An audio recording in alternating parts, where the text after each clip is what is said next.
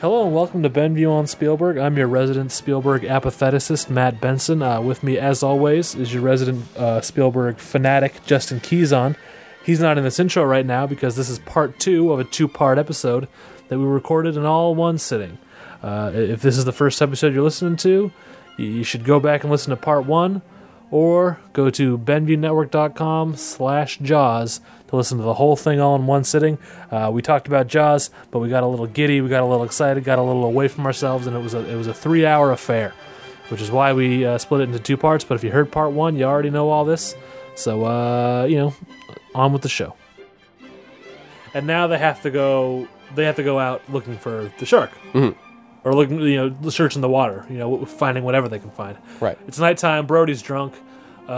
He's still drinking wine. It's worth noting. Like he didn't stop at that glass he had at his house. Right.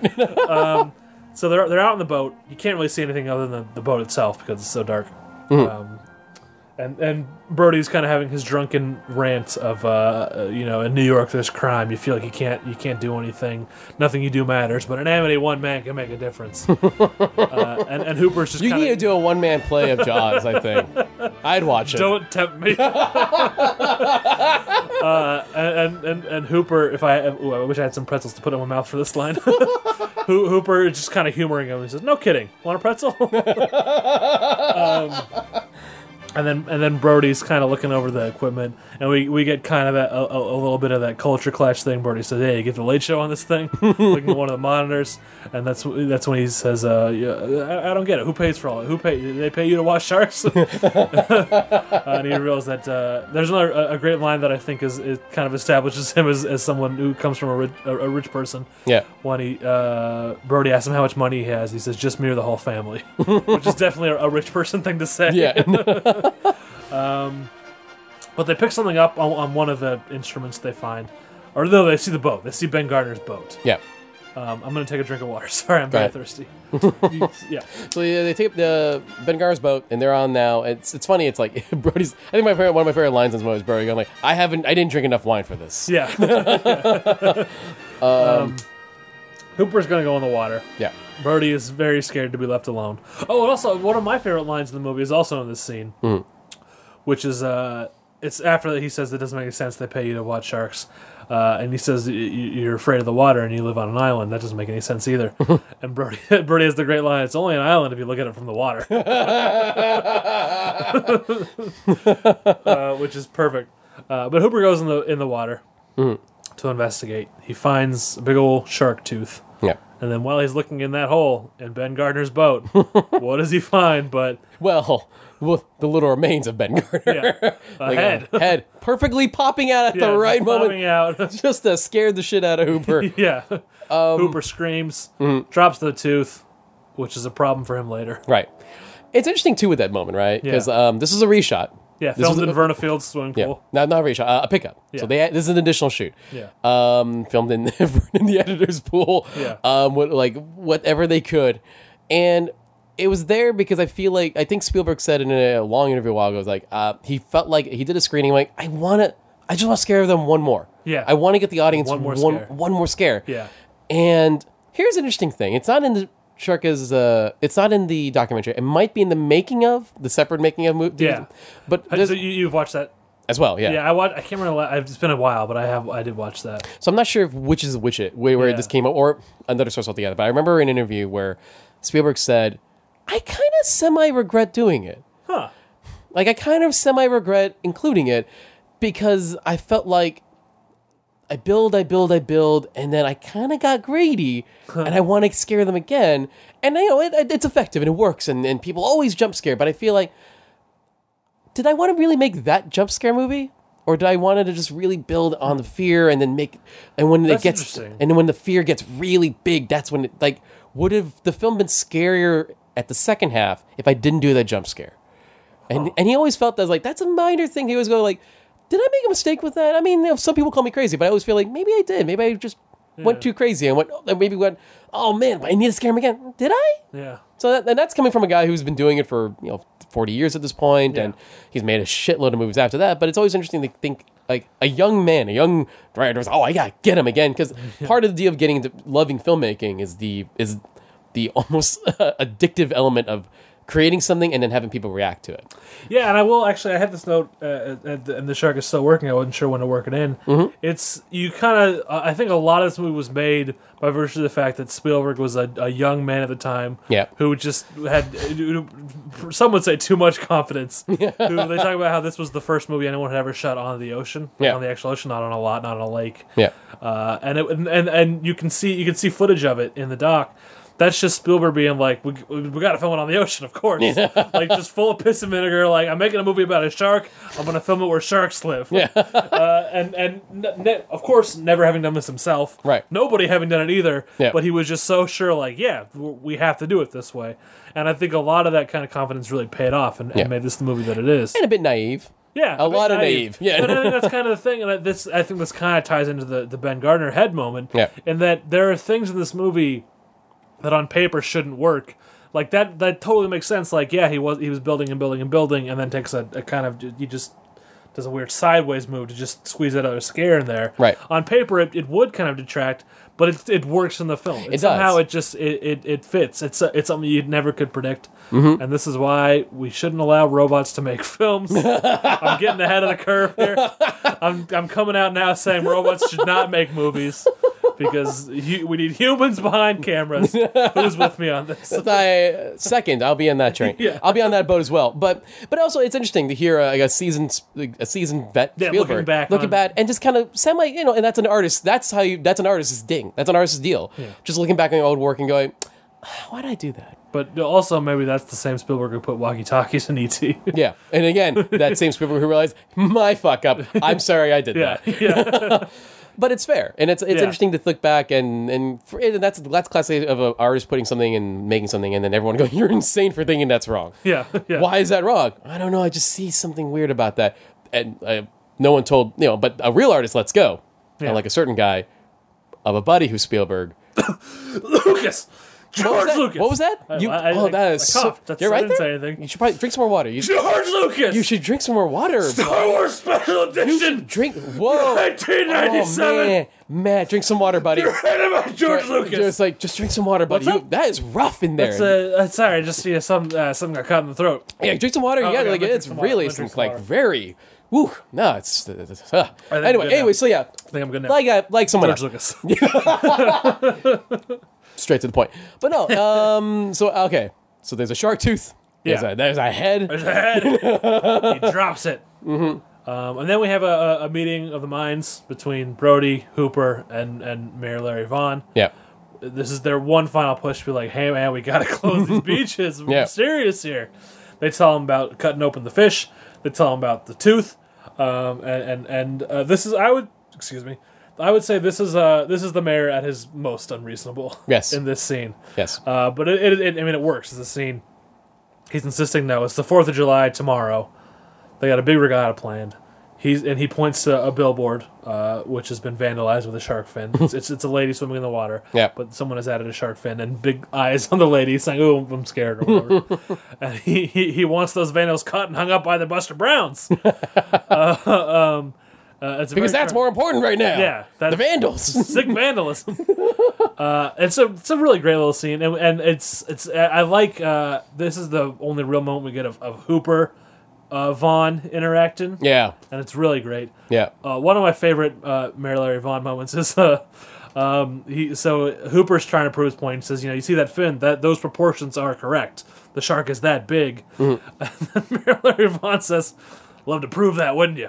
Get your name in the National Geographic." And this is what I love about Hooper's reaction to that. Hooper's like, "What the fuck?" He just laughs. He laughs because he's sitting going, where did that come from? Yeah. Where did that come from? Yeah. You asshole? That's not even.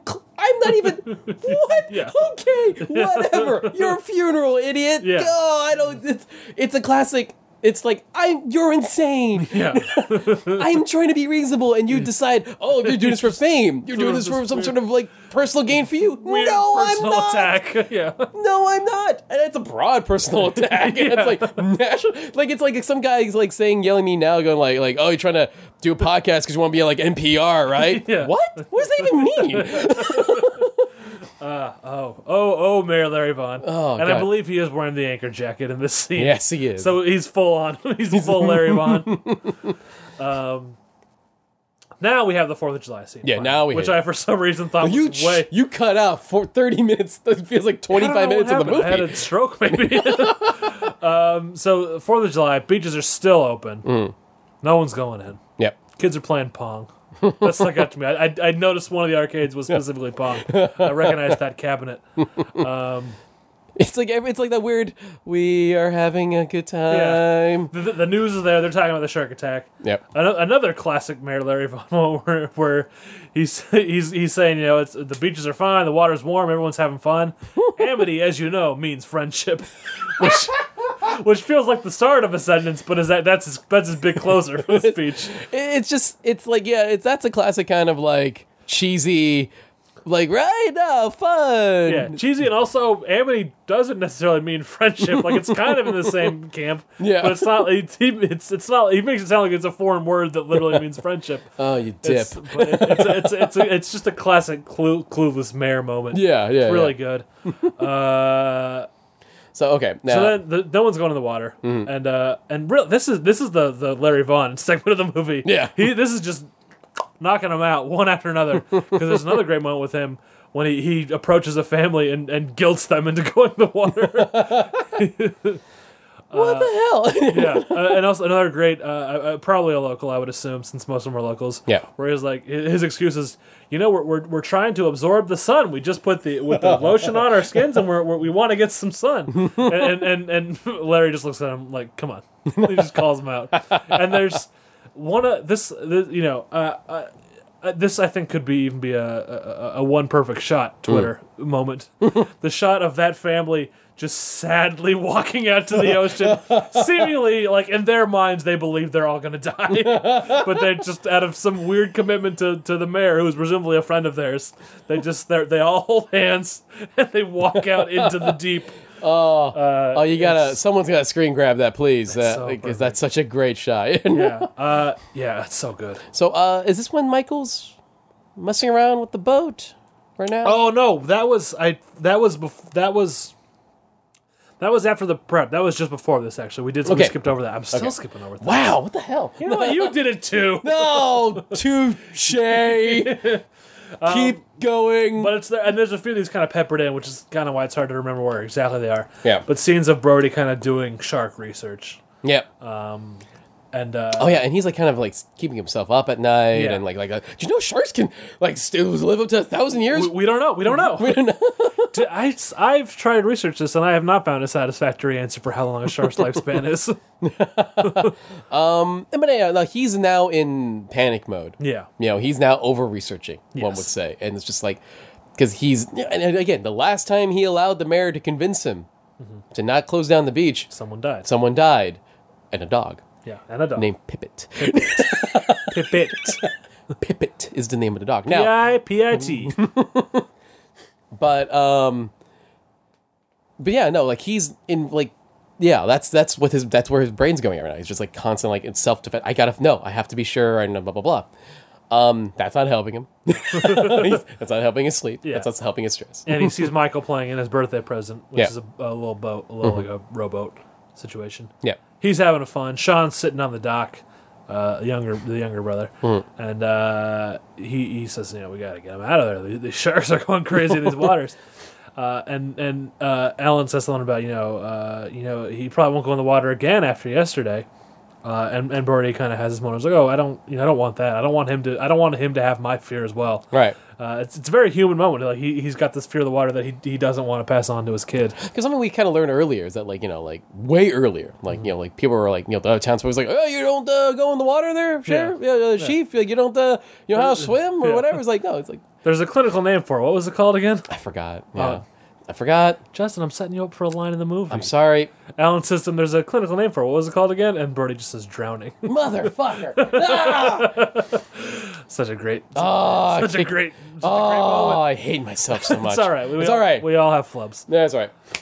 But back to the scene. So Michael's in This goddamn dog. I'm sorry. He keeps sitting on the cord, and I move him, and he walks away just long enough to go back and sit on the cord. I apologize to the listener. This is the second podcast I've done in a row where these animals are screwing around with the cables. It's getting in the way. You can't get mad at him that long. Look at him. You gotta. I think you guys need to start donating money to Benview so we can have a studio. So I'm not just podcasting in a room with these dogs. Yes. But anyway, Michael's in the boat. Brody wants him out, but then he kind of feels guilty. And then Ellen, I feel weirdly familiar calling her Ellen all the time, but it's Ellen Brody just sounds too long. Right. So I'm going to keep calling her Ellen, goddammit. Not Mrs. Brody. That's way too formal. So Ellen. Yeah, Ellen. Yeah. While Michael is in the boat, I meant to say Brody, but Michael is also a character. Things are falling apart today. She has kind of picked up one of Brody's books and she sees a picture of a shark biting a hole out of a boat, and she panics. She says, "Michael, out of the water now! Now!" Yeah. Now we're at the 4th of July. Yeah. This is the point. Yeah. We've already covered bits of it. Mm-hmm. Everyone's swimming. Yeah. And then they got boats everywhere watching, binoculars, guns, guys in towers. Everyone's watching. And then we see, we see a fin. We see a fin crawling by. Mm-hmm. And, everyone gets out of the water. There's trampling. Really, like, again, props to the way it was shot, and props to Verna Fields for the way it was edited. Yeah.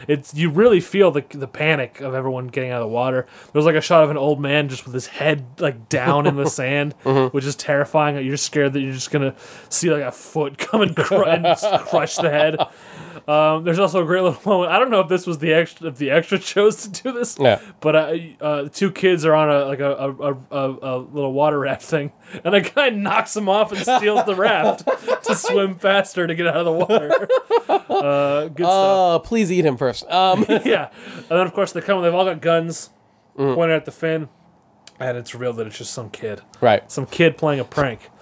But while everyone's still figuring that out... Kudos to that kid for making a makeshift shark fin that looked really good. It's true. Go ahead. As they're figuring that bullshit with the kid, we find out that a young lady has spotted another fin in the pond, which is where Michael is swimming. Right. Which bad news. Mm-hmm. And this, I'm gonna shout out to her.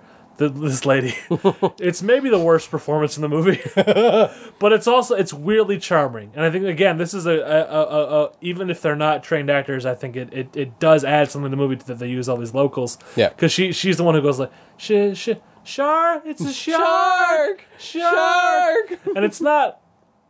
In theory, it's not great acting, right? But it works. It works for the scene somehow. It feels real, yeah, because it's this weird like. I think because of the fact she's not an actress, it feels more. It felt more real than getting an actress. Yeah, like that would have been like a line that like a woman like who's been like that's she would overthink. That's her big break, just saying that one word. Yeah. Here I was like, okay, just say it as best as you can. Yeah. And also she's petrified. Yeah. So it actually does work out to her advantage with her being a little stuttery and being shark. Yeah. And then so Michael's in the pond, hanging out with his buddies. Yeah. And there's like a lifeguard kind of guy. I don't know if he was an official lifeguard. He might just be a concerned citizen. I think it's just a concerned citizen. But this is a great little moment because we don't see this guy very long. He comes up, he immediately establishes sympathy for himself. Right. Because he comes up, he's like, "Hey, you guys all right?" And then just instantly gets killed by a shark. So it's like, in the span of 5 seconds, we know this guy, we like this guy, and this guy is dead. Yeah. That's a hell of an accomplishment. Yeah. So he goes down. Yeah. Michael's swimming to shore. Yeah. He makes it to shore, but then he like passes out from shock. Right. Oh, and I wrote this down actually, but I forgot to talk about it. So as the woman is swimming shark, there's a shark in the pond.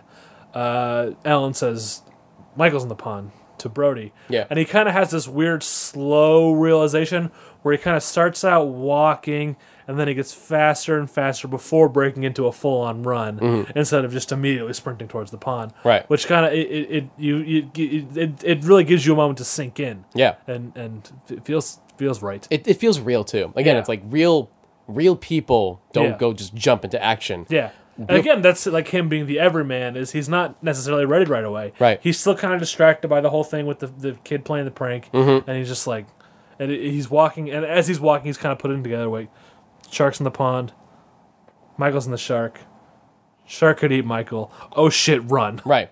No, exactly. And that's exactly the moment. And Yeah. that's when he starts sprinting, is him getting his shit together and going, okay, no, go. I got to get there. I got to get there. Pulls Michael out of the water. Yeah. Sean's crying. This is when Sean was singing. No, it would have been when... I think this is when Sean's singing Do You Know the Muffin Man? Yes. It's not important, but No, that's a detail. No, just there. establish. Yeah, but Michael's in shock and just... Pretty much everyone's just assuming he's dead. Yeah. More or less, yeah. But Brody, he's like taking the pulse or whatever. He knows he's just in shock. Yeah. And before we get to the hospital, we see just a shot of Sean crying. Yeah. And let me ask you this, Justin. Do you have siblings? I do, Where are you in the birth but order? I'm the baby. You're the baby. I'm the last one. See, I'm the baby as well. Okay. I have one older sister. And I gotta say, I really, really related to Sean in this scene. Right. Like when something happens to an older sibling and if you're the baby, like it's weirdly traumatic because A, you're too young to do anything. You can't help. You're worried about your sibling. Yeah. And also, like, no one's addressing you and you're the baby. Yeah. We know this. We're both used to being addressed. No. And especially, I know you're right. No, but it's like, his, understandably, his parents are looking at Michael. Yeah. Taking care of Michael. Yeah. But no, he is freaking out. But it's really effective seeing very Sean effective. here. Yeah. And I wonder if it is especially effective to us two Yeah. because we're both the baby. it hits a It hits us just a little harder. Just a little harder. Yeah. That's probably accurate. Yeah. But then we're in the hospital. Yeah. And I didn't notice this until Analyze Fish. This is dark time to bring it up for people who know that podcast. Okay. One of the hosts recently died. Oh wow, I didn't know that. Okay. But it was a show. It was a show on the Earwolf where Harris Whittles, rest in peace, amazing comedian, would try to convince Scott Aukerman to like the band Fish. And then they did a weird side project where Paul F. Tompkins, my favorite comedian, and Howard Kramer, who I mentioned earlier, watched Jaws for the first time with Shelby Farrow, Twitter phenom Shelby Farrow, and she actually pointed this out for the first time viewing, and I never noticed it until she said it. The doctor who is pushing Michael on the stretcher is way too young to be a doctor. He is super young, and he's clearly a doctor, not a nurse, because he's got a lab coat. Yeah. He's got a stethoscope. He's clearly dressed as a doctor. Yeah. But he looks like he's about 17. It's super weird. Everyone check that out. I don't think it takes anything away because, like I said, I never noticed it until it was pointed out. Because it's such a rush scene. You're focusing on Michael. Yeah. You're not focusing on the doctor. But there's this weird child doctor. It's like one of those things where it's like, we need a doctor in this scene. Just looks anyone. Looks at Anyone. a PA and went, fuck you haven't been on Fine. camera. Go, put the jacket on now. Yeah. You have 2 lines. And right? he also, if you look really closely, and I didn't notice this till this watch, that guy also looks at the camera. Okay, that's a clear sign of a PA or just like Yeah. random guy Just some guy who was there on set that Yeah. day. But okay, but again, you're focusing on Michael. Yeah, you're focusing on Michael. You're focusing on Michael, and he's awake. He's awake. Yeah. He's saying, bring me stuff from the house, bring me coffee. He wants coffee. Yeah, Or he wants coffee covered. coffee flavored ice cream. Yeah, thank you Yeah. for saving me from that bullshit. But it's it's a fun little moment. Yeah, Brody's holding Sean, hands her off to Ellen. She'd go back to the house because he's got to talk to Yeah. the mayor. And what I also like about the moment too, right before Ellen leaves, like Ellen's like, like Bro's like, hey, take him home, and Ellen's like, Oh yeah, which home? she was just to New York. New York? Yeah, like New York. Yeah. No, like back here. to, and what do you think that reaction, that answer was to you? What do you think that means? She's ready to pack it in. She's like she Brody. It's the kind of the difference in their respective duties. Yeah. Brody's loyalty is to the town. He is the chief of police. He needs to protect the town. She is only loyal to the family. It's not her job to protect the town. Her job is only to protect her kids. Yeah. So she's thinking, we got to get the hell out of here. Yeah. We might have an SNL situation where the shark comes on land and gets us. We got to go back to New York. But Brody, he's got to stay. He's got to look after this town. Yeah, So he goes to the mayor, and he says, I know you care about this town. That's why you're going to sign this ordinance to hire an independent contractor. Yeah. We're going to hire Quint to kill that shark. And the mayor is just out of it because, Yeah. and he says in the scene that we talked about earlier, he says, my kids were in the water too, which is this weirdly human moment where we see the mayor believed the shit that he was selling. right. but also he's like still not being a great mayor in this moment because he needs Brody to push him to do what needs to be done. Yeah. But he does sign the paper. Also, another scene we mentioned earlier, throwing the cigarette into the ocean. Yeah. Another clue that we're in the 70s. Oh, he's smoking in the hospital? Smoking in a hospital. He is in a hospital smoking a cigarette. Just wandering around the hospital smoking. And it's interesting, too, because in the way, this is also our last scene with the mayor. Yeah. And so the last scene, the mayor, and like, what have we learned and what have we come and saying a lot in this podcast is that the mayor's not a bad guy. He's not a bad guy. No, he's got his issues and he's got his like kind of selfishness, but in the end, he does in fact care about the townspeople and the people in the town. And like seeing him there and realizing now to his face the mistake he's made. Yeah. And accepting that he made a mistake, but it's still hard to agree to it. Yeah. It's still hard, that's a good bit of humanizing a character who normally would have been eaten by the shark. He's such an asshole and he's a sleaze. that would have been the payoff in a worse movie. In a worse movie, yeah. Yeah. So he signs it. He signs it, and they're going to hire Quint. Yeah. So we see. So the next scene, I believe, is Ellen sending Brody off at the docks. No, they meet Quint at his house first. They have to meet Quint at his place, yeah. Yeah. And his mate left at this point, right? Or his mate's not mate there? is setting up the boat with him That's in right. the other scene. Mm-hmm. But his mate is not here in this scene. Right. So he gives Brody a shot of moonshine, presumably is what that is. Brody drinks it real kind of slow, and he's like, "Oh, don't like that." And then Hooper comes in. Hooper's saying that he's gonna come on this expedition too. Yeah. Great moment where Brody says, "Don't drink that" when he gets the shot. But here's the thing: take notice. Hooper does drink it. Yeah. And I think that's a small bit of Quint and Hooper more alike than they realize. And here's also, I really like the dynamic is set up right away where Quint, even Hooper, like he knows his shit on a boat. Like he knows his way around a boat. He knows everything. Yeah. But Quint doesn't respect him because he's a city boy. Yeah. He's counting money his whole life, as Quint says. Yeah. And Brody, who's scared of the water, does not know his way around a boat. Mm-hmm. And yet Quint does have this respect for Brody. Right. Like he gives shit to Hooper all the time, never gives shit to Brody. Yeah. And I think it's because Brody is a cop. Yeah. Like so, even though he's not a man of the sea, he's still a man in Quint's eyes. No, yeah. Like he's a working job. He's tough. Totally. He's been on the mean streets of New York. Quint knows that Brody is like a real man that he can depend on. Right. But he doesn't know that about Hooper. No. And even though Hooper takes a shot and Brody doesn't, still, we kind of see that they're alike, but Quint is still not quite sure about Hooper. Yeah, and I think that Quint's the type of dude. That's what's kind of great about that. Quint is just judging Hooper on attitude alone. Yeah. And to be fair, Hooper's is a know-it-all. Yeah.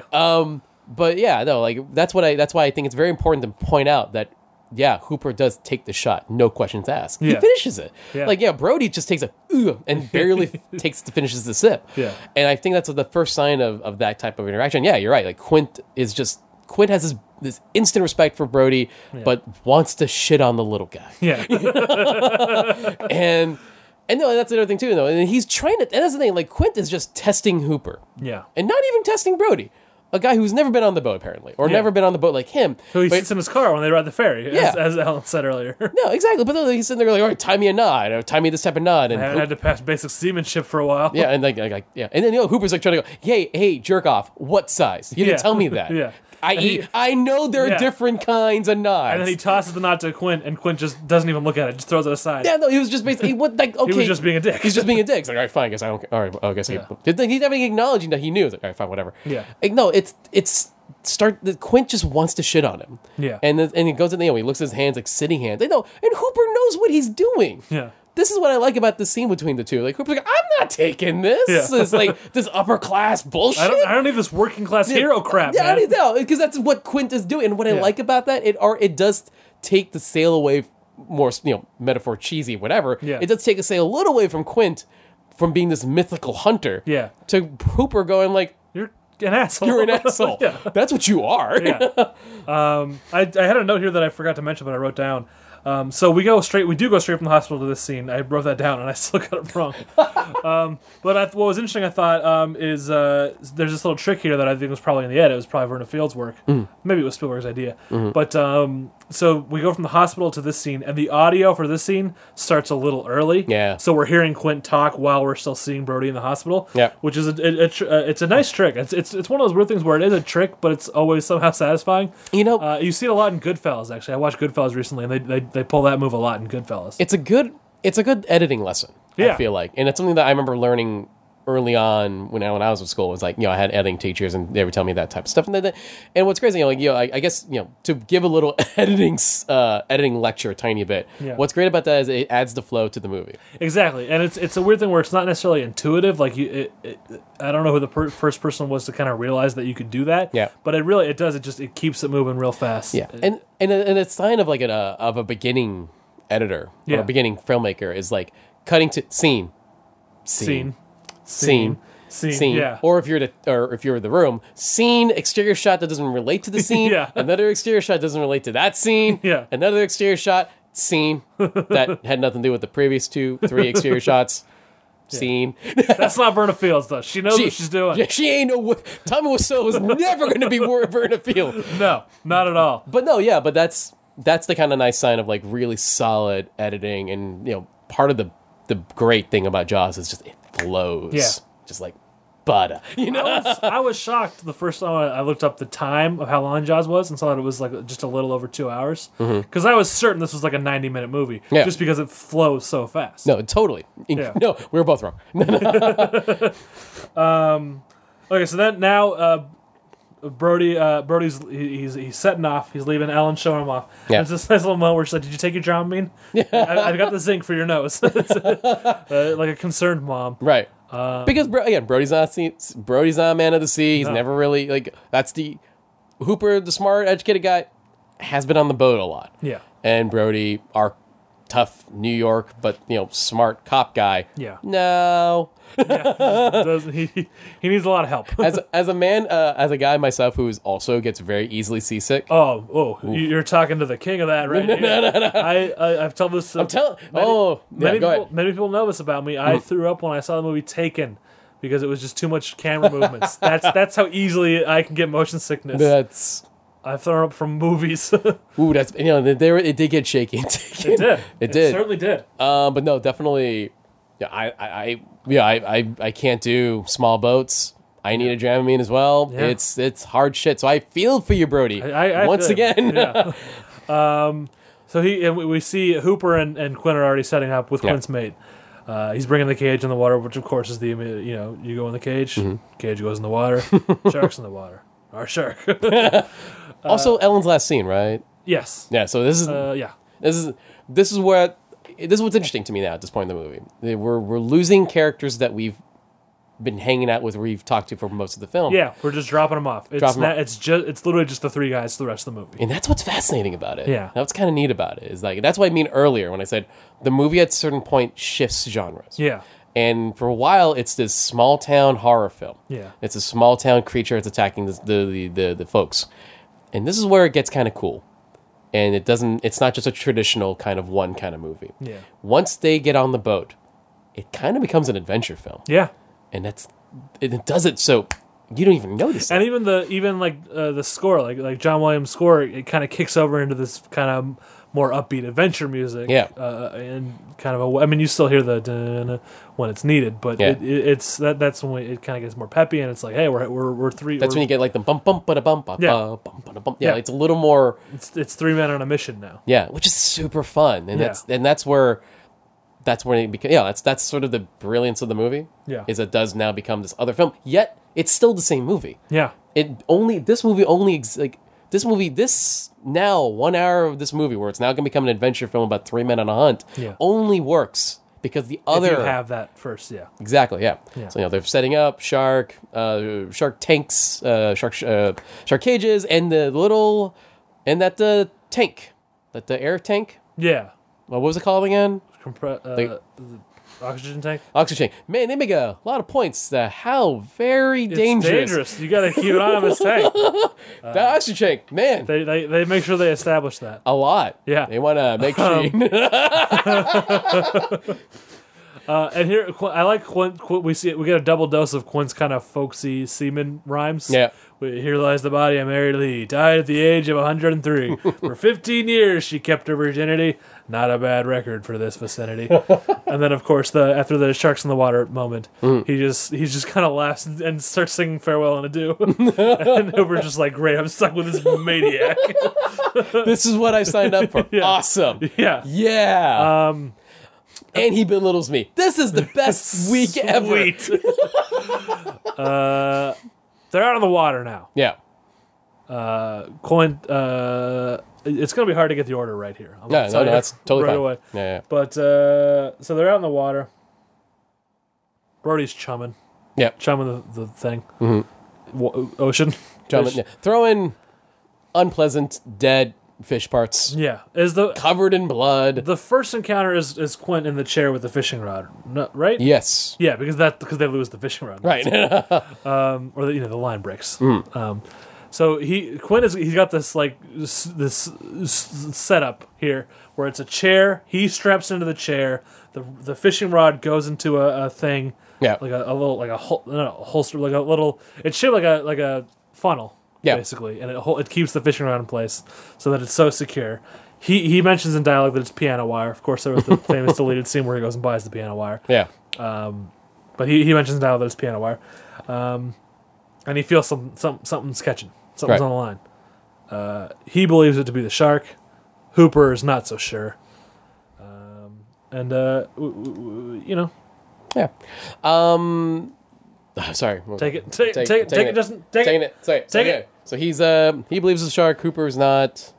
Oh God, help me out here. I'm blank. Oh no, I'm blanking out. Shit. Okay, so the shark goes under the boat. Yeah. Which is a problem. He's trying to reel it in on the thing. He knows he can't reel it in just with his arm strength. Now we know. Hold on. Now did we already get to the big, What big? like the big reveal? No, that's after. Okay. I believe. I'm 90% sure that's after. Okay. So right now there's just clearly. Because we Right. couldn't have because Hooper doesn't think it's the sharks. If he had seen the shark, That's that would right. make sense. You're right. Okay. So he's just I'm trying. getting a little foggy too. On this. So Quint in this moment, he's not trying to catch the shark on a fishing reel. That would be absurd. Right. But he's trying to bring it to the surface. Right. So that he can shoot it with harpoons, put the barrels on him. Shark goes under the boat. Quint says the shark is either very smart or very dumb, which is already Quint's kind of attributing things to the shark. Right. Thoughts above its level, maybe. Yeah. Brody's there. He's throwing water on the line to keep it from catching on fire. Yeah. And then the line it breaks. And here's the kind of first moment where Hooper sort of realizes that maybe he's been a little arrogant, but doesn't actually say it out loud. Yeah. Where it becomes clear that it is the shark. Yeah. And Quint says, we've learned one thing: you city college boys don't have the education to admit when you're wrong.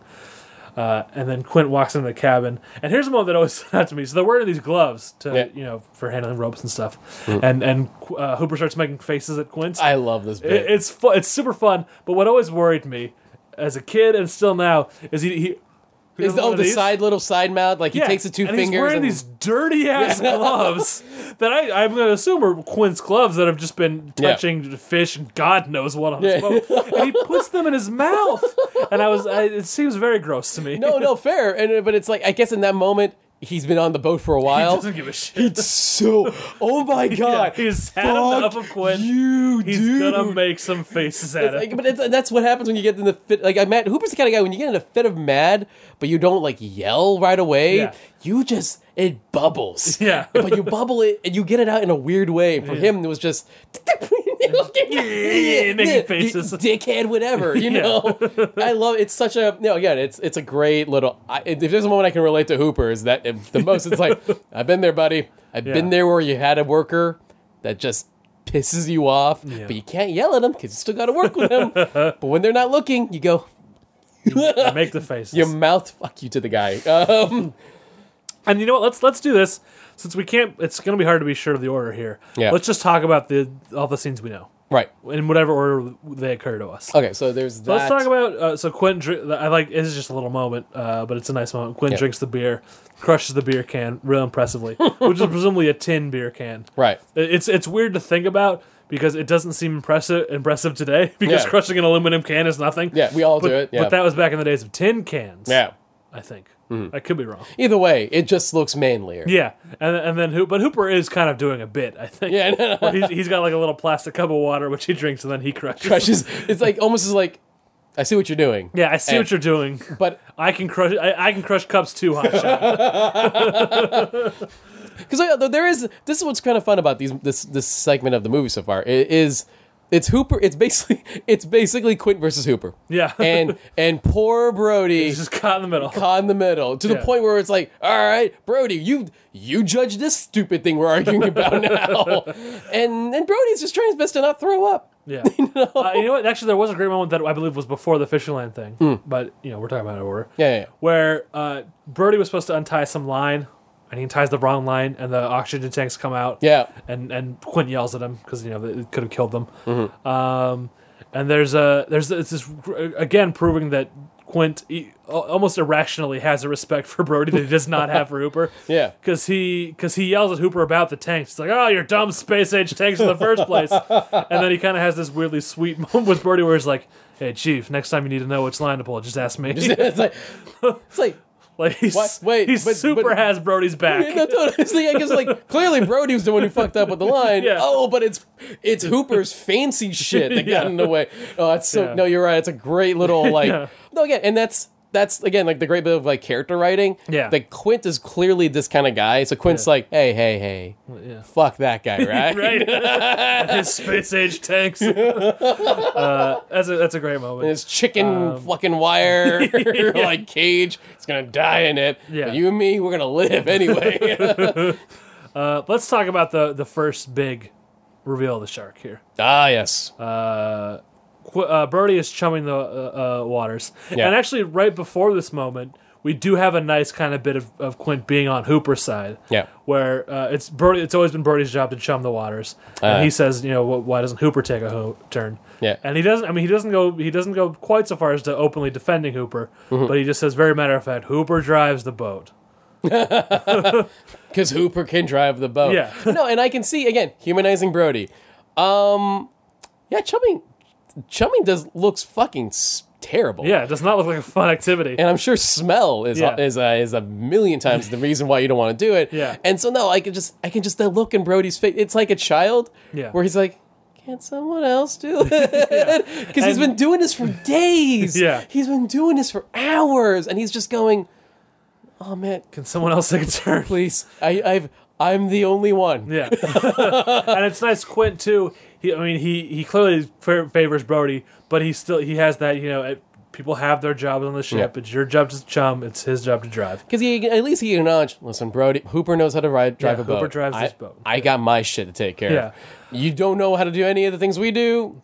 You chum. Chum. Yeah. You gotta chum. And so Brody is kind of grousing. He's like, "Yeah, you try chumming some of this shit." And then And it's so good because it's just as a matter of fact, like now he's like Hooper a little bit ago, Yeah. where he's also tired of Quint's shit. Yeah. And he's like, why don't you fucking chum chum some of this shit. And And how do you fucking feel about it? he throws one scoop of chum. Yeah. And it hits the shark on the nose. And The shark is already out of the water. The best reveal. Yeah. This is the best It's just reveal. so like, oh, there's a shark.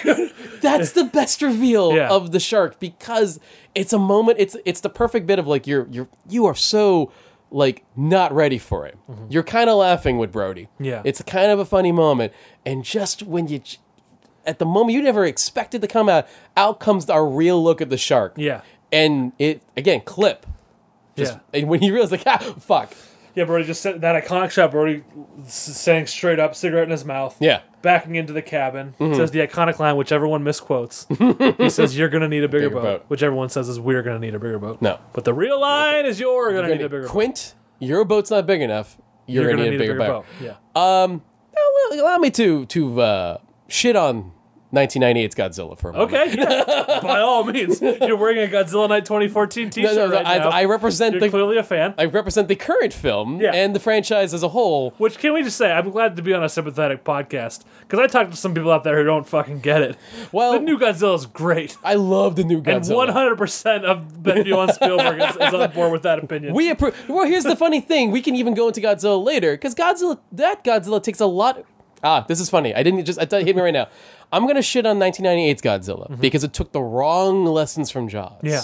Whereas the 2014 Godzilla Took the right lessons. took the right lessons. Oh, absolutely. I'm on board with that statement 100%. And one of the things it took wrong is just we're going to reference Jaws a lot. So they do a version of the pier, but it's Godzilla. You know what? By the way, we might need to do a bonus episode about 1998 Godzilla. I'm sorry. Because it is both a ripoff of Jaws and Jurassic Park. It's a double Spielberg ripoff. Oh, that sounds painful. All right, we'll do it. Now, That'll be a bonus episode sometime in the future. Maybe. They rip off Spielberg in all the worst ways Yeah. in 1998's Godzilla. Yeah. But the big one in 1998's Godzilla, the one that made me and my brother in the theater just literally almost stay in the theater. Oh, come on. is Godzilla shows up and then he jumps over the soldiers and you have that one soldier going, we're gonna need bigger guns. Oh, fuck you. No. It's rough. It's a rough film. It's a rough movie, but as a Jaws fan, Yeah. that line is like, you're not allowed to do that. No. There's homage, there's ripoff, there's good homages, there's good ripoffs. Yeah. That is neither of those. Okay, so that happens. That happens. That famous line happens, and then that's when Quint goes, "Oh shit!" Well, yeah, Quint just kind of like, huh? He kind of walks out quizzically, harpoon in the hand, Yeah, and he sees the shark. And he's like, "Oh shit!" And that's when it's off, man. yeah. They get a barrel on him in this scene, which Hooper tries a tracker to it, which And that's kind of one of the early. Nice. Go ahead. No, sorry, I was distracted by a dog. Okay, and that the barrel is also one of the first. As we find out, and of course, again, the shark is still working. Yeah. The barrel is one of the tactics they use because they couldn't use Bruce a lot. Yeah. So When you see the barrel, you know that's the shark. and it's brilliant. It's brilliant because you're as afraid of the barrels as you would be of the shark. Yeah. It's really well done. And then when you lose a barrel, and that's what's great. When they lose a barrel, they have to do it again. Yeah. That's what's kind of like about the barrel system. It's like it adds tension. It adds a visible thing they can look at and fear. But when they lose the barrel, fuck, we got to get the barrel on there again because that's the only way we can track where he's going. Yeah. And the barreled idea is a brilliant maneuver, and it's an iconic look of just this dirty yellow barrel just swimming through the water. Yeah. And knowing that connected to it is a really fucking big shark. The pacing is really great too. When so Hooper has gone to get this like electronic tracker that he's going to tie to the barrel. Yeah. And Quint's kind of like, what are you doing? You're screwing around. It's so tight, so fast. Hooper's like, give me a minute. Like, we don't have a minute, you dumb it. You know. But then Hooper gets a little cocky. He's like, "Don't wait for me." He says, "Don't wait for me."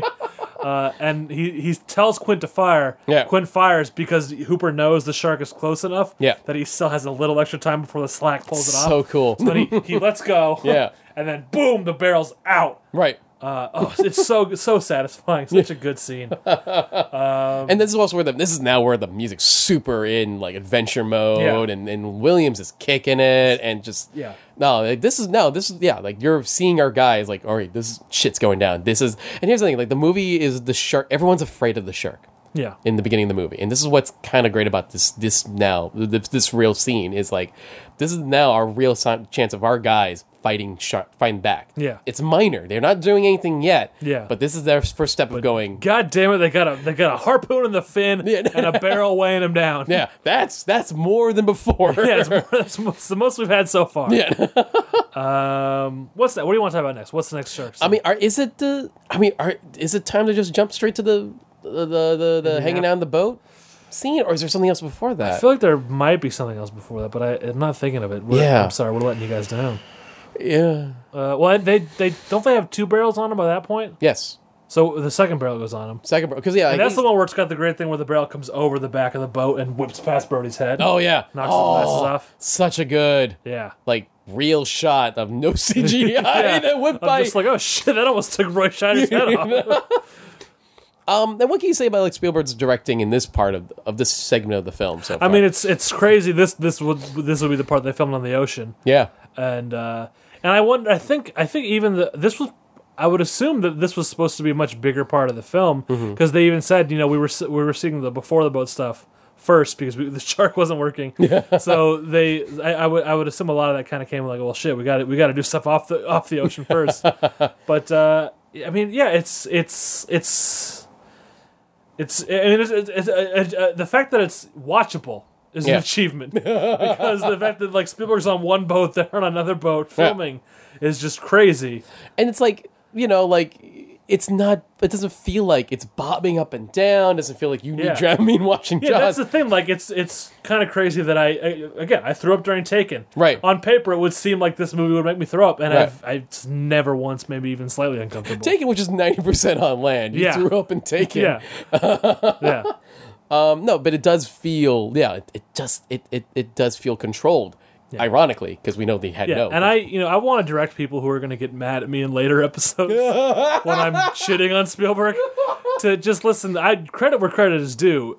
No, I don't think anyone else could have pulled this off. Yeah, no, agreed. Yeah. No, I mean I don't know what else I can say about that. Yeah, it's this weird combination of naivete, confidence, and genuine skill. Yeah, that kind of gave him the audacity to try to do this, and then the ability to succeed. Yeah, and it's amazing how engaging this sequence is, knowing all the shit that doesn't work, and yet it works. Yeah, in the end, it came together, and this is one. It's one of my favorite sequences of the whole film is the barrel shooting scene, and it's great. I don't know. I'm blanking out too. Let's go to them hanging out on the boat. All right, we have to go. No. This is another iconic scene. And the thing is, we forget. I think it might just be that because this is less than half the movie is them on the boat. Yeah, like it's like an hour 15 in. I want to say. Mm-hmm. But they're hanging out on the boat. They're trading scars. Quint and Hooper are trading scars. And what led to that again? Quint is still trying to give Hooper shit. Yeah, but I think this is what's great about this little bit of business between the two is it's that moment where Hooper thinks he has a one-up on Quint on the damage, right? On an injury. And what's so good about this moment of them sharing scars is the realization this is now when they both realize, oh yeah, we have way more than common. Yeah. And it's not just like, oh, we both know a lot about sharks. Oh, we both are seamen. This is where the two men both kind of like laugh at each other going, holy shit, you got that too? Yeah, let me show you what I got. You've also got a big old scar on your leg. Oh, fuck, that's fucked up. Let me show you my thing. Yeah. And that's how, truth be told, like I've had, I remember meeting guys or meeting people like I don't like in the beginning. Yeah. Like they just rub me the wrong way. But it does take a bizarre moment of agreement. Yeah. To actually start unlocking that other person and how you actually... how they actually can start talking to them, and all of a sudden, and then I feel that's what's so great about this scene with them. Yeah, it's a very real moment. Very real moment, and like I said, when you look at it before, when you see, the moonshine drinking bit, when you see Hooper feeling that the tiger shark's not the real shark, and Quint does, when you start seeing that they both know enough about boats, it was almost like now you can look at that scene going, well, this was inevitable. Yeah. Like you wouldn't see it before, but you've seen it before, you've seen it a bunch of times, you can look at those early scenes and go, oh, yeah, like, eventually, these two guys are going to see something agreement. They're going to get some kind of agreement out of this. Yeah. And that's what's so great about this bit. Brody's relieved because these two guys have stopped fighting each other for one night. And he kind of wants to join in, kind of looks at what might be an appendix scar. Yeah. And kind of like, you know what, no, let them have their moment. Well, and I think, too, because it's a little bit of a bummer, isn't it? Because it's like, I got nothing. I don't know how to include myself in this conversation. Let me ask you this: What is your favorite scar or injury mentioned in this scene? Because I've got one. Right here. Blah blah blah blah. Girl's name. Moffat. I know her last name was Moffat. Moffat. She broke my heart. That is a good one. My favorite is Quint. There's like 5 details in it that I love. Mm-hmm. He was at an Oki bar in San Francisco celebrating my 3rd wife's demise. Big Chinese fella pulled me over out of that town. I like that he was at an Oki bar. That he's been married multiple times. And that he says demise. He was celebrating his 3rd wife's demise. I like the not quite racist, but the folksy way he says big Chinese fella. And then I like that he kind of trails off and you can't understand what he's saying at the end. I love that one. Who the fuck married Quint? Well, at least three women. times. At least three women. have Three married women Quint. apparently married Quint. Holy I crap! can see it though. I mean, I would assume on some level they're lady Quints. They're all gruff-looking women. Yeah. So then Brody, in an ill-fated attempt to include himself in the conversation, Yeah. points out a scar in Quint and says, "What's that one?" Yeah. And Quentin kind of tries to brush it off. He says, a tattoo removed. And then Hooper, not realizing the seriousness of the tattoo, says, let me guess. Mother. And why would he, right? Yeah. And Quint is at this point. Quint and Brody, like Quint and Hooper, are like, all right, we're buddies now. Yeah. So Quint doesn't like tell him to shut the fuck up. He's like, no, I'll tell you. Yeah, and he says, that, Mr. Hooper, that was the USS Indianapolis. oh, and I love just seeing Richard Dreyfuss, like Hooper's face It just just drop. changes. Because Hooper knows what that is. Yeah. And he knows what happened. Yeah. Brody clearly does not. Yeah. Because Brody is still kind of smiling. He says, what happened? Yeah, and oh no, that's again, that's great. No, Yeah. and that's a reason for exposition in a place that fits. You know, Yes. and as long, yeah, because like it's the seriousness of it is important by Hooper's reaction. Yeah. because Hooper reacts to, oh my god, you were whoa, you were on that boat. Yeah. you were on that ship, and that shows like that's already setting your brain going, what happened on the ship? Shit. And what I didn't realize until I watched The Shark Is Still Working is that like the news of that was like not huge, was not like public knowledge. Yeah. Until to the point where that it was classified when the book came out. Right. And it was only new. So like, I think there was a line in the documentary, America found out about this through Jaws, which is weird to think about, and also kind of perfect for the movie. Yeah, it's because it sounds like such a horrible, far-fetched, big, horrible thing, But it was real. but it was real. And I think the haunting moment of me is hearing like in the documentary for is where Peter Benchley is like, was it his assistant or a friend of Peter Benchley was like, basically said like I can't. For some reason she had to cancel something, and Peter Benchley's like, why? What happened? It's like, my husband was on the USS Indianapolis, and I never knew what happened to him until Jaws That's yeah. or something like that. And I'm like, whoa. Yeah.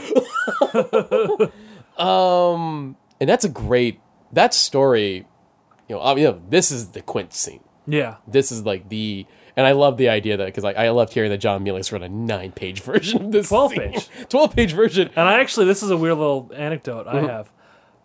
My dad, my dad's an editor, among other things. But he works with this woman who she works for she's a professor at Cal State Fullerton. She works with helping people repair speech. Okay. And John Milius is one of the people she's helped. Oh wow. Yeah. And so my dad mentioned, oh, my son's a huge fan, and then she's like, oh, give him this, and she gave me his email address. Cool. And so I emailed John Milius, telling him how much I loved the speech and how much I loved his work. He didn't email back, Right. But it was just, that was really cool. Oh. I got to email John Milius and say, hey, I really love the Indianapolis speech in Jaws. Oh, holy shit. And everything else you've ever done. Conan as well. Yeah, talked but about Conan, definitely. Red Dawn. Talked about the fact that he is on my list of role models on my whiteboard in my room. No, and that's wow. First off, wow, that's really cool. Yeah, It's hopefully one day he'll like bury through his email. Like, oh, I was like, oh, shit. but no, yes. But by yeah. the way, if you haven't seen the Milius documentary, Oh, it's great. You Yeah, have it's called to Milius. watch It's on Netflix. Watch it. It's Watch amazing. it. It's amazing. Everyone out there. And for those who don't know John Milius, in addition to writing and directing some really great films, Yeah. writing the Indianapolis speech, the original draft at least, which Robert Shaw.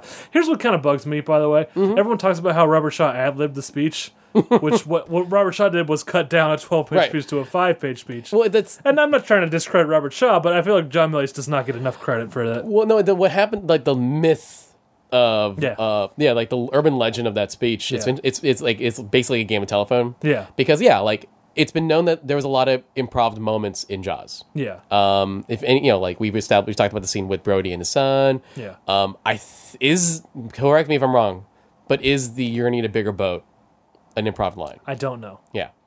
But yeah, like so that's known knowledge and lore of Jaws, Yeah. of making a Jaws. So it sounds cool Yeah. that you say, oh, and Robert Shaw, that Yeah. fucking amazing speech, Yeah. all made up. When you backtrack and you go, well, hold on. And there's a whole story to it because I forget the name, but it was like a producer or somebody who kind of had the idea for the speech, Right. And had like maybe like a draft kind of, Right. And then Milius wrote the 12-page version, Yeah. and then Robert Shaw and I think he did. I think the Doll's Eyes line was a Robert Shaw improv. I think that line was, but the bulk of it was John Milius. But that line's good though. Yeah, it is a good line. That's a great. And that's why I'm not trying to discredit Robert Shaw. No, like But the bulk of the speech was written by John Milius, and I'm a big fan. I just want John Milius to get all the credit he deserves. No, especially even for what little for what little survived of his speech. Because obviously, it's 12 pages. Made a fucking impact though. Made an impact. Survived, And that's the thing. Like Robert Shaw clearly did a good amount of, and that's where I think the misinformation comes from. Yeah. Robert Shaw reworked the speech for it to be usable in a feature film. Yeah. And he deserves all the credit for cutting that down to something that they could film easily and be kept into the film. Yeah. Not have a 12-minute monologue in the middle of the shark movie. Yeah. Despite how brilliant it might have been. Yeah. And it would have been. Oh man. Do I want to read that one day? But and I didn't quite finish saying this before, but for people who don't know John Milius, if you've seen The Big Lebowski, Walter in The Big Lebowski is based on John Milius. So imagine that person. He's the guy who wrote the speech. And it kind of fits. I mean, Walter in The Big Lebowski has some moments that are kind of Indianapolis-y. Oh, yeah. Very Quintish. But yeah, so that we have that. And then, again, great that they had this barrel device. Yeah. Because they give that speech, and then they kind of, everyone just kind of is sad in the boat for a minute.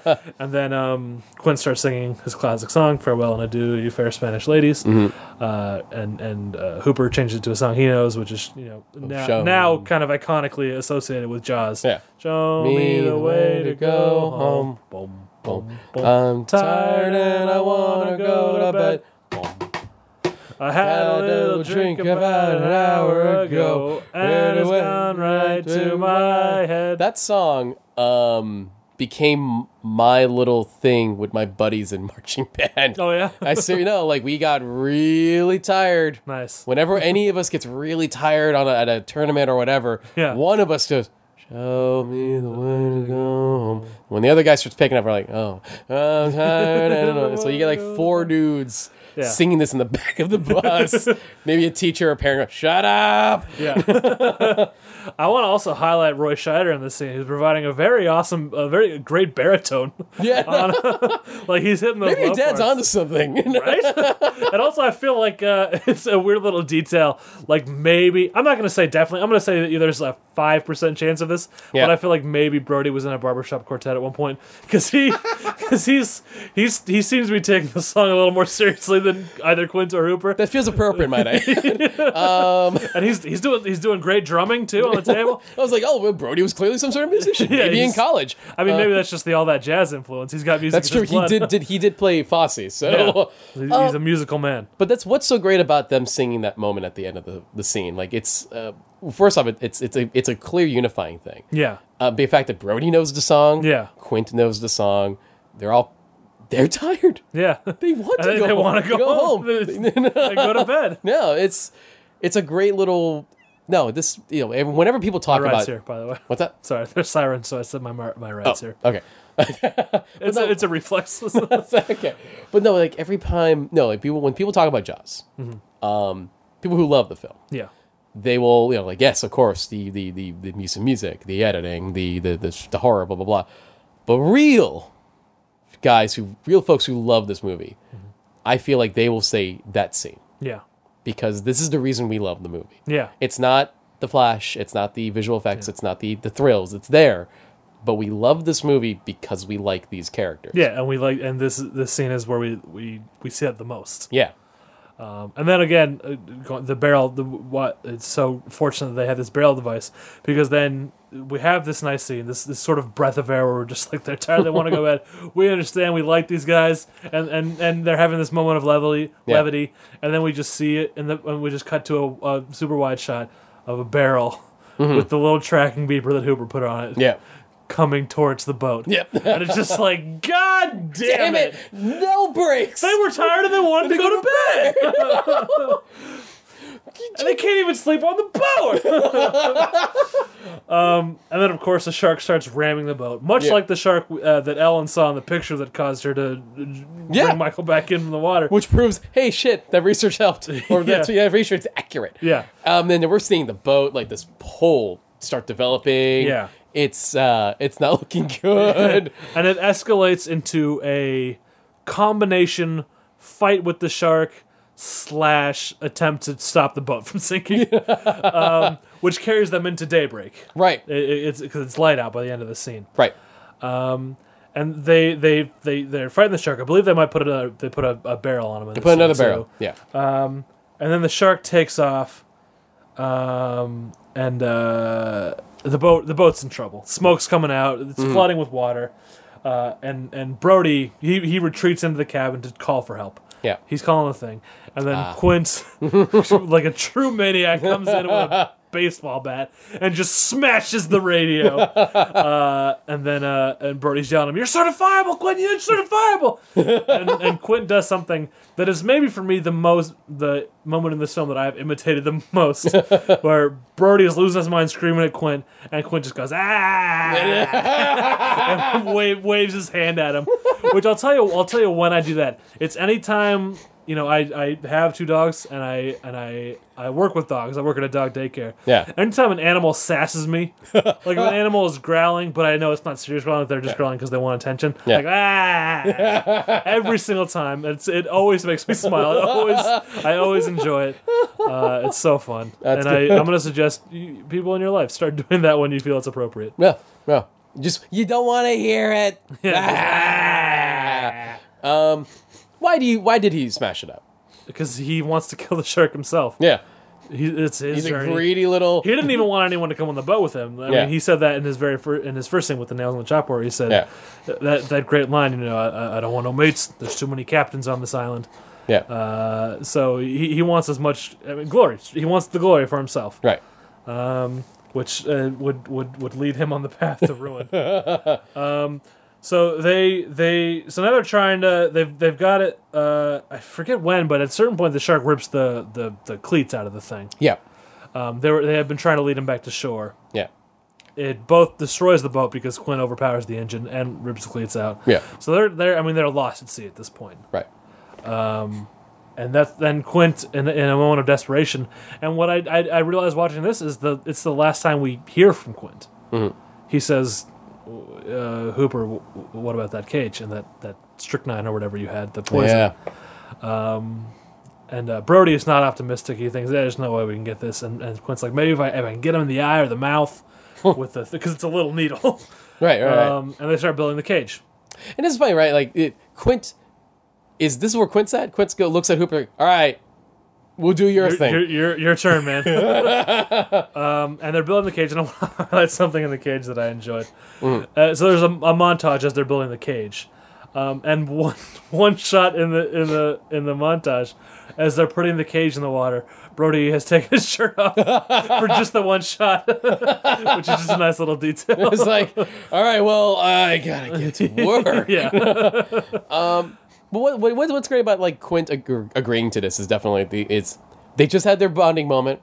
Yeah. And I think that is now like it kind of reminds me it's the little choices a character will make that shows you like how they've grown and how they've accepted something. Yes. So when Quint, realizes his what he's got left, and goes with Hooper like, all right, explain to me one more again how that works. Yeah.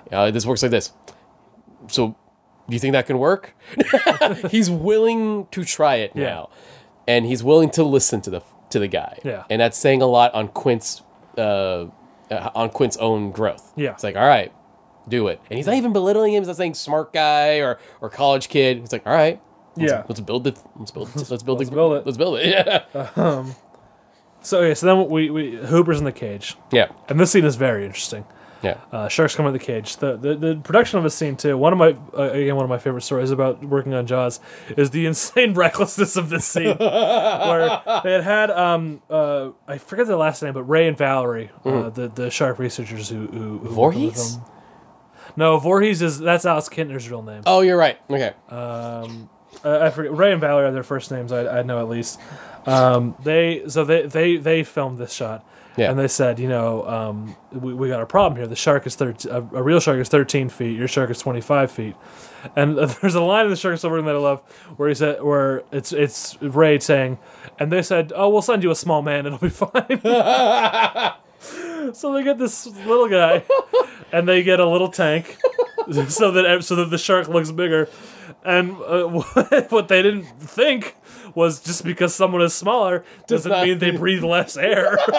so he almost died because the tank only had 8 minutes of air. Yeah, because it's a small tank. Yeah. So he panics, rightfully so. Panics and gets the hell out of the cage, gets back up in the boat. Yeah. And that's when the shark gets on top of the cage and is trapped and starts flailing around. And we see that in the movie. That's a real shark. Yeah. And it flails, and its fin catches the little guy, whose name I forget. I feel so bad. I keep calling him the little guy. But it hits him in the face, and he sees hydraulic fluid that the shark had kind of spilled loose in his flailing, and thinks it's his blood, and refused to get in the tank after that. Yeah. And so it's that great 70s recklessness in filmmaking that you don't really see anymore. Yeah. And it's also the reason why Hooper lives. Yeah. Because Hooper dies in the book. He was supposed to die in the movie. Mm-hmm. Spoilers for the book, sorry. And the only reason he survived is because they had this great footage of the shark flailing around on the tank that showed nobody in the tank. Right. So they couldn't use that footage without... continuity-wise, it wouldn't make sense. So, okay, well, we want to use that footage, so I guess Hooper lives. And it's funny, too, because you can even imagine, there could have been another moment to kill Hooper off in the water. I mean, it's not like, there wasn't a way to do it. But at that point, it would have broken momentum. It would have kind of broken the flow. And also, truthfully, you know what? I'll get to that in a moment. I'll get to that, my thought in a minute. We're going to talk about the alternate ending? Not so much that, but we'll go to... We'll go further with where we're at. So the sharks got stuck in the cage. So we're back on the boat.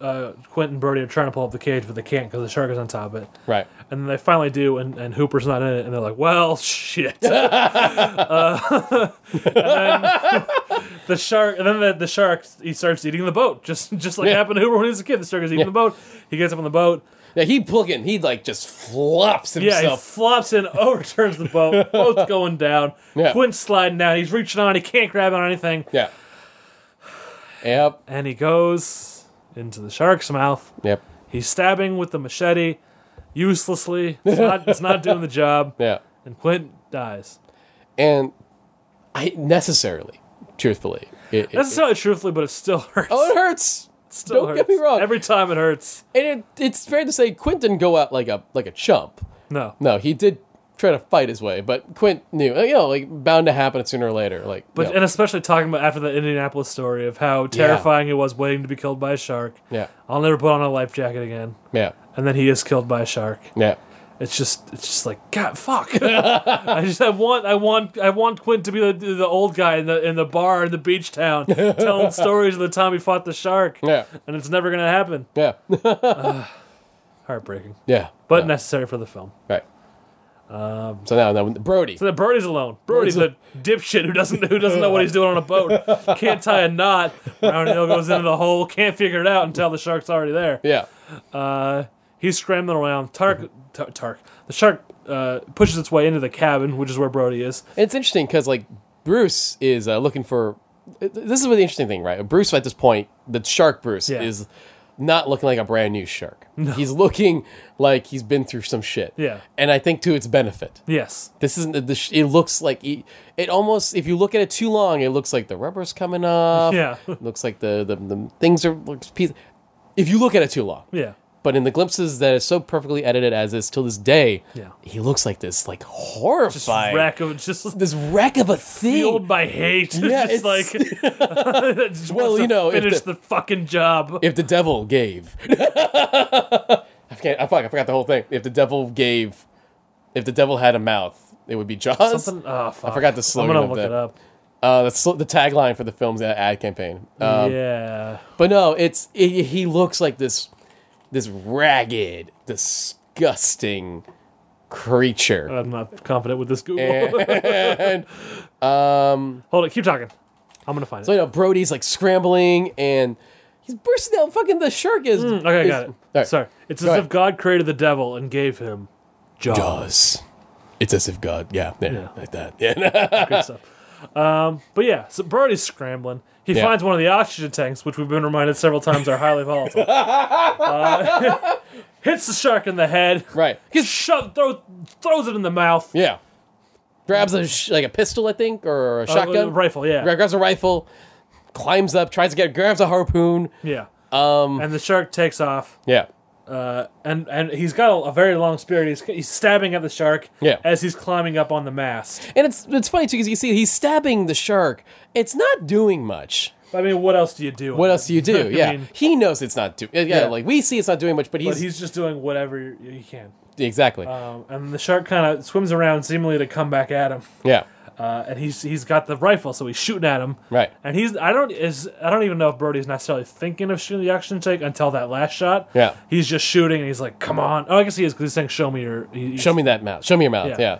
He's shooting. He gets a few shots, and nothing happens, and then finally he says, "Smile, you son of a." And then it explodes, and I guess technically this would be the goriest scene in the movie, but it's not human blood, so who cares? Yeah. Exactly. The shark blows up, and just huge blood and shark chunks everywhere. It's funny. I always, for some reason, I sometimes think back on Deep Blue Sea, the last big Hollywood attempt of doing a shark film. Yes. And it's like this funny thing with Deep Blue Sea, which I think is a totally enjoyable B- movie. Yeah, I have not seen it except for the famous scene of Jackson. Yeah. Okay. Totally enjoyable. It's a C+ movie, but if you're in the right mood to watch that silly C grade Jaws ripoff, but there's like more than one. Yeah. Totally enjoyable. But there's the big finale explosion at the end. Yeah. And it's almost if like they went, it's gotta be bigger than the one in Jaws. Because we're gonna do it. We're gonna blow up the sharks, but we have to be bigger. So it's like an atomic level explosion. Too big. Too big for its own good. And Yeah. it's appropriate for Deep Blue Sea, but it's funny to think like, you're gonna do a shark movie. You're gonna blow up the shark at the end. Yeah. You gotta go bigger than Jaws. Yeah. You can't be the same Bigger than amount. Jaws or go home. You gotta go bigger than Jaws or go home. Yeah. Yeah. Shark, millions of Blows pieces. up. Blows Shark's up. dead. Hooper swims up. Yeah. It's like, hey man, I'm alive. Yeah. And there's again, beautiful, subtle moment. It just, Quint. Nah. Yeah. Yeah. And that's why I like that Hooper did live in the end. Yeah. That's why I like Hooper. Because it gives us that moment, yeah. It gives us this moment. It gives a little closure. It's not so lonely. Yeah, it's not so lonely, and it gives us that just little bit of levity of, what day is this? Wednesday. No, I think it's Tuesday. Yeah. I think the tide's with us. Just that little bit of, little ray of light at the end. And I feel like, again, now that we've had Duel, now we have Sugar Land Express, and we've seen this, and despite watching Columbo, not the same category in this regard, but watching these three feature films, and each of these films ends, the first two films end with a solo shot of a survivor Yes. in a situation thinking on his own. Yeah. Be it the main character in Duel, be it the officer in Sugar Land Express. Yeah. They're observing, and just the camera pulls out, and it's just them in silhouette, just, thinking about what the fuck just happened and what do they do now. Yeah. And it's very depressing. Yes. So I almost feel like Spielberg, almost another reason why he kept Hooper alive. Yeah. Spielberg's like, I'm not doing that again. That is 3 movies in a row where I Yeah. have a sad survivor Yeah. dealing with the impact. I gotta get some buddies. I gotta get a little happier. buddy action Some going. buddies action. I gotta Yeah. get a little bit of a happier ending. And then almost in a weird way, Quint's fate seems fitting for Quint, Yeah. not Hooper. Yeah. I would argue that. It's not so much, I want the guys to live. It's like, Yeah. Quint, that was the way Quint wanted to go out. Yeah. If he was to choose death, I think he wanted to have been killed like that. Go out And fighting. Go out fighting. Hooper, Killed by a shark, yes, but not in a life jacket. not in a life jacket. Yeah. Fine. So- not waiting for it, Yeah, fighting. fighting, and that's he gets that. Yeah. And Hooper living, having Hooper and Brody get that, surviving at the end, and we know they're going to be fine, but it's still unknown. Yeah. Because we've got to swim all the way back. We know there's lands near because we see seagulls, Yes. but still, it's very Yeah. a quieter, somber, not a super heroic. Yay! Yeah. We got that with the explosion of the shark. Yeah. but it's a little bit of just Just like you can take a breath. take a breath. Finally, congratulate you guys. It's over. Yeah. Do you want to talk about the original ending? Please. Yeah. So the original ending was Birdie would shoot the shark, it blows up. That Yeah. happens the same. But instead of Hooper swimming up, instead 5 more sharks would be seen swimming up Yeah, in the distance. Which is, I mean, I think it makes sense why they would consider that. Yeah. I think that is if they're doing the straight up very horror heavy Jaws. Right. I think that totally makes sense for that movie. Right. But then it would have just been the kind of the really good horror movie. Right. It wouldn't have been Jaws. And I think that's in the end, that's what makes Jaws so good. Yeah. It's not just a thriller. It's a little bit of everything. Yeah. And it doesn't feel like it's jarring. It doesn't feel like, oh, now we're a comedy. Now we're a family film. Now we're a political drama or whatever. It's a bunch of little movies that feel like one movie. Yeah. And I agree. No, that ending, it's the almost Twilight Zone-ish ending of you won, kinda, Yeah. yeah. But mostly you're fucked. Yeah. No, that's not the ending to that movie. Yeah. That doesn't feel right. You're right. I could see a version of that movie, but not that movie. Yeah. Like a version where it's bloodier and gorier and etc. It would be good, but Yeah. it wouldn't be as good as Jaws is. And it's not the reason. Part of the, and this is to quickly we have to bring up Jaws. Yeah. We have to bring up the fact that essentially Jaws created the modern blockbuster. Yeah. And to do so, what made it the modern blockbuster is that it had a rewatchable ability. Yes. And part of the rewatchability is that in the end, people want entertainment they can be happy with. You cannot get that if the ending is Brody's fucked with 9 sharks around him. Yeah. You have to have and you have to know that the heroes survive and the heroes are good. Yeah. To a point, obviously. Yeah. Sacrifices make the movie have meat. Yeah. And death and then losing a character that you like makes the movie mean something more. So you lose Quint, it's terrible, it sucks, but you care. That's what makes a movie like Jaws work. Yeah. You care about these guys. And I think that's one of the biggest mistakes in a lot of like big blockbuster attempts from that point on. Yeah. Is that they're trying to go flash and they're always forgetting in the end what people connect to a film, especially a movie like Jaws, especially a movie like Avengers, especially a movie like Star Wars. They like the characters. Yeah. And that drives me nuts when they don't think that. Yeah. It's boggles my mind. Like, how can you make a movie like, this and then put so much money in this, but not think about character? Yeah. Like, it's Foolish. Foolish. It's ridiculous. And Jaws wasn't even trying to make that kind of movie. Yeah. They were just trying to make a good movie. Yeah. The irony is they ended up creating An amazing movie. I got some miscellaneous notes here that Sure. we've kind of wrapped up. There was a moment, just some stuff I picked up in the shark is still working. Richard Dreyfuss claims, I don't know if this is true, but Richard Dreyfuss claims this. And to be honest, he seemed a little out of it in this interview. I think Richard Dreyfuss in the later years is closer to Quint more than he ever has been. Yeah. I love the guy still, but I was like, oh, you're a little off the... He claimed that in Australia they used the Jaws theme to warn swimmers to get out of the water, which he kind of had a good point of, which is if you're swimming and you hear that theme, there's no way you're staying in the water. Which I don't know if that's true. I would like to believe that's true, but Any of our Australians listeners, I'm sure there are many of you. we got an English one. That's close, right? That's pretty close. At least call somebody from I mean, it's closer than California. It is. Or is that true? Yeah. It has to be. Edges on a postcard. We lost Cameron. We got dude. Damn it.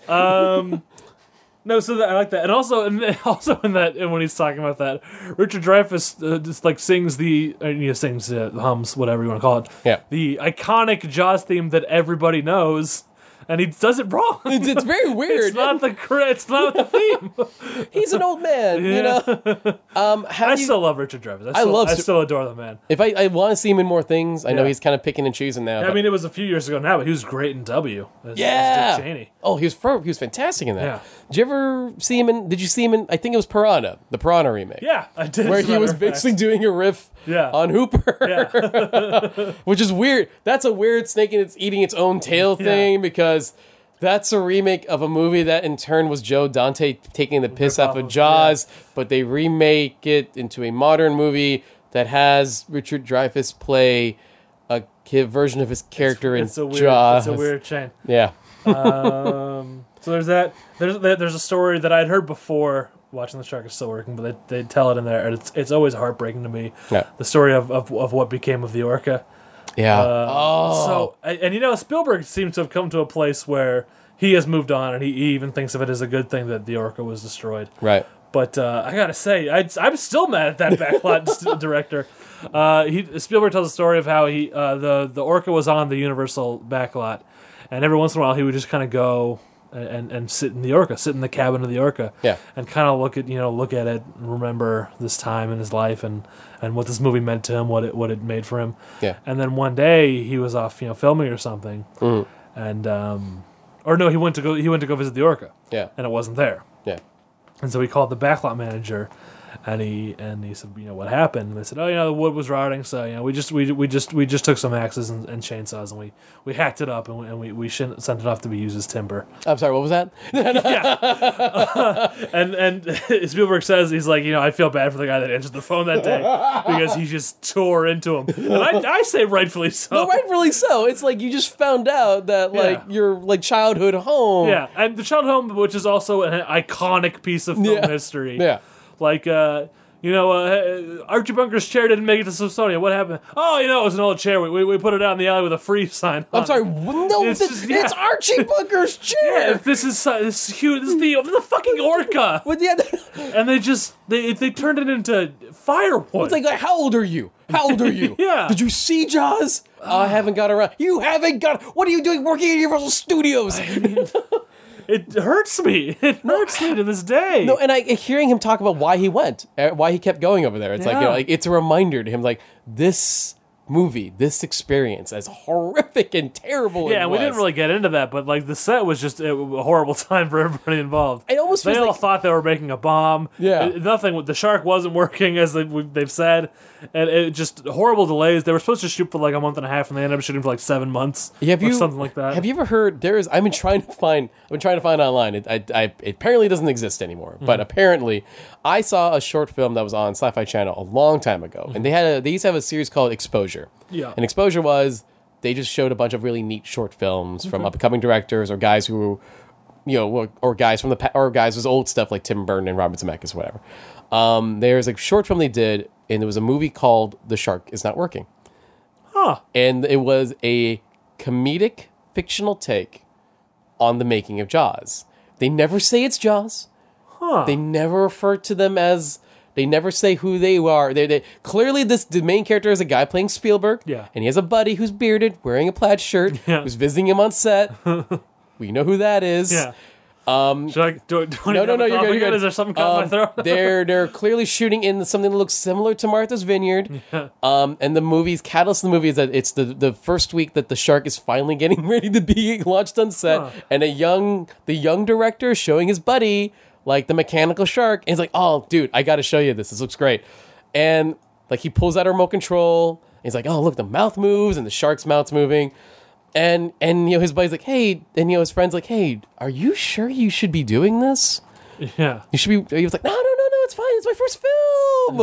It's gonna be great." All of a sudden, the tail fin smacks a piece of wood, and then all of a sudden this big thing smacks into the nose of the shark. A big sparks come out, and then you see the two guys looking dopey as fuck going, "Uh-oh," and they just run out. Oh man, that sounds really interesting. And then the next day, you see a bunch of hear the crew guys going, "The shark's not working." Repeat, "The shark's not working." Which they talk about in the doc. And the movie's the idea of playing Spielberg as a young dope and realizing he's the one that is the reason the shark didn't work is kind of funny. Oh man, I want to see this, but you have not found it. I tried to find it before tonight's. I can't even find IMDb. How fucked up is that? Huh.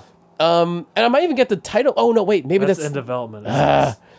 But what's kind of funny too is the one thing that doesn't work in this little short film, and hopefully someone out there knows what I'm talking about because maybe they actually know the real title. Maybe the title's in that.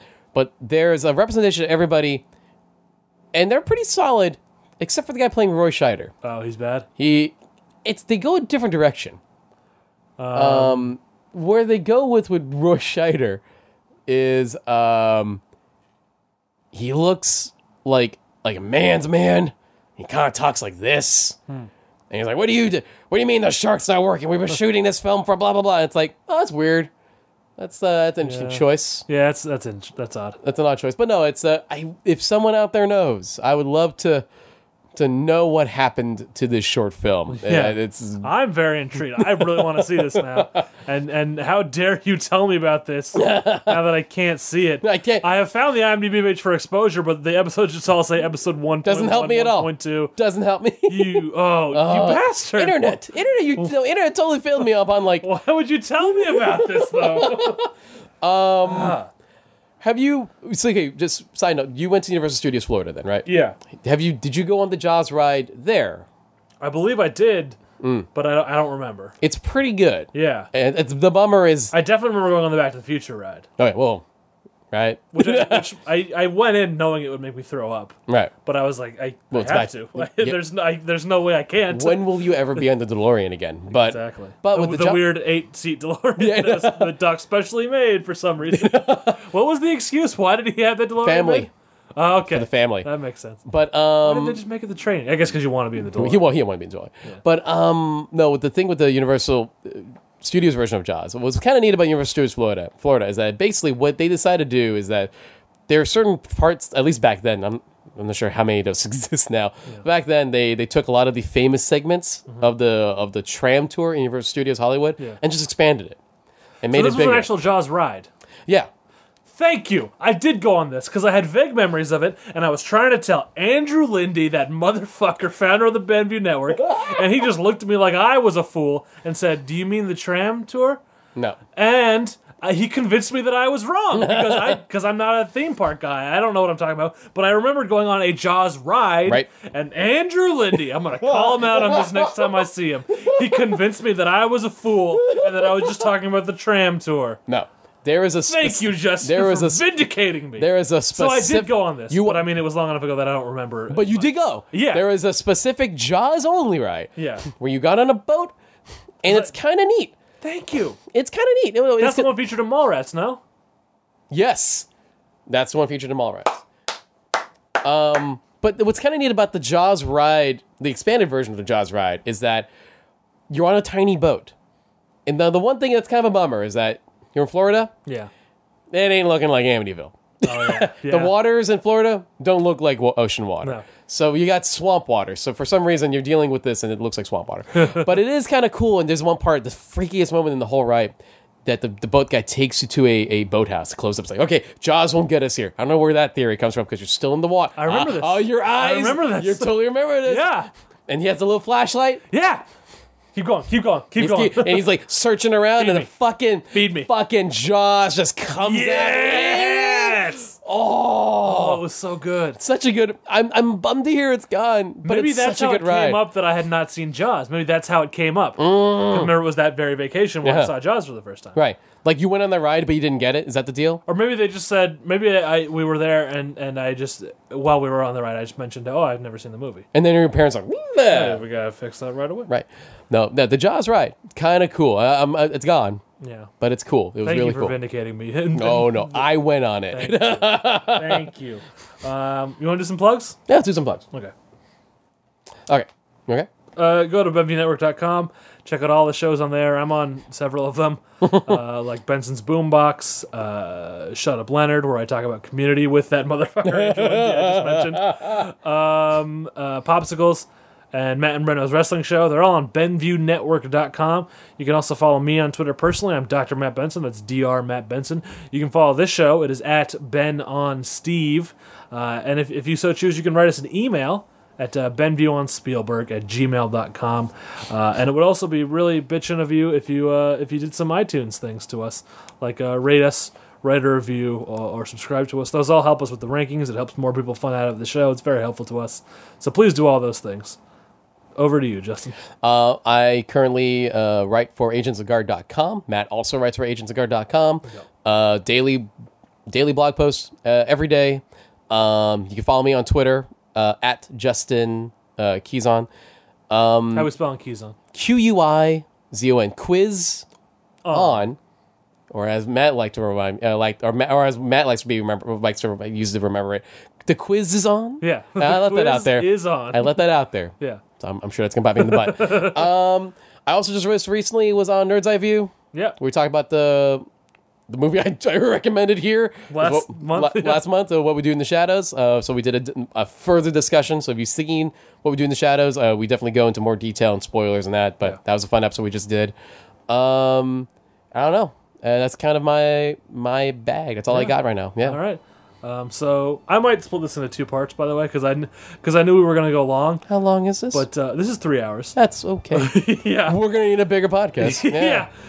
So we'll see you. Although I guess you would still be listening to this on the second part anyway. Yeah. We'll see you next month. Yeah. And if somehow, although this is not impossible, but if this ending was somehow on part 1, we'll see you next week with part 2 of this episode. It won't be Jaws 2. Yeah, we're not doing that. No. Well, I might do that for a different podcast later, which I believe Andrew told you, and you were shocked. Yeah, I know. You felt like I was going behind your back. Apologies for that. No, it's fine. Here's the confession. I've never seen the other ones. Oh, they're bad. I figured. Here's what I'll say, actually. Jaws 2, the thing about Jaws 2, it's really only bad in comparison to Jaws 1. Right. Like, it's like a C+ shark movie. Right. It's serviceable. It had its moments. Murray Hamilton is still in it. Oh, that's nice. That's never bad. Yeah. It's not Jaws 1, though. Of course it's not. 3 and 4 are shockingly terrible. 4 starring Michael Caine as Hoagie. Because when you look at Michael Caine, you think that's a guy named Hoagie. Anyway, we'll see. We won't go into Jaws 2, 3, and 4. No, we will go. We're going to talk about next. This is not a spoiler because anyone can look at IMDb and know. And we're not playing games anymore. We're not going to go do another episode of Columbo. We'll see you next month for Close Encounters of the Third Kind. Okay, see you then.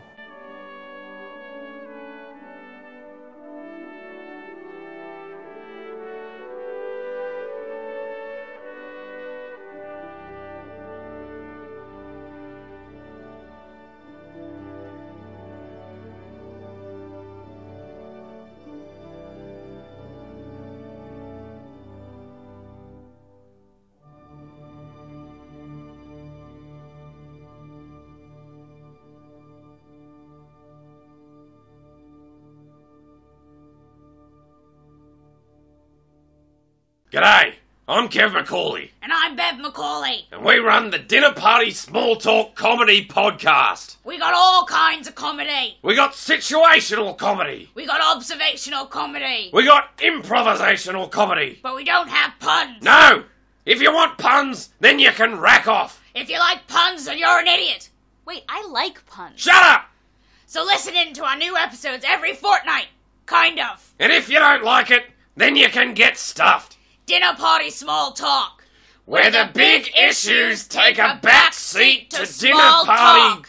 Small talk. Yep. This podcast is a part of the Benview Network. You can find this and other podcasts like it at BenviewNetwork.com.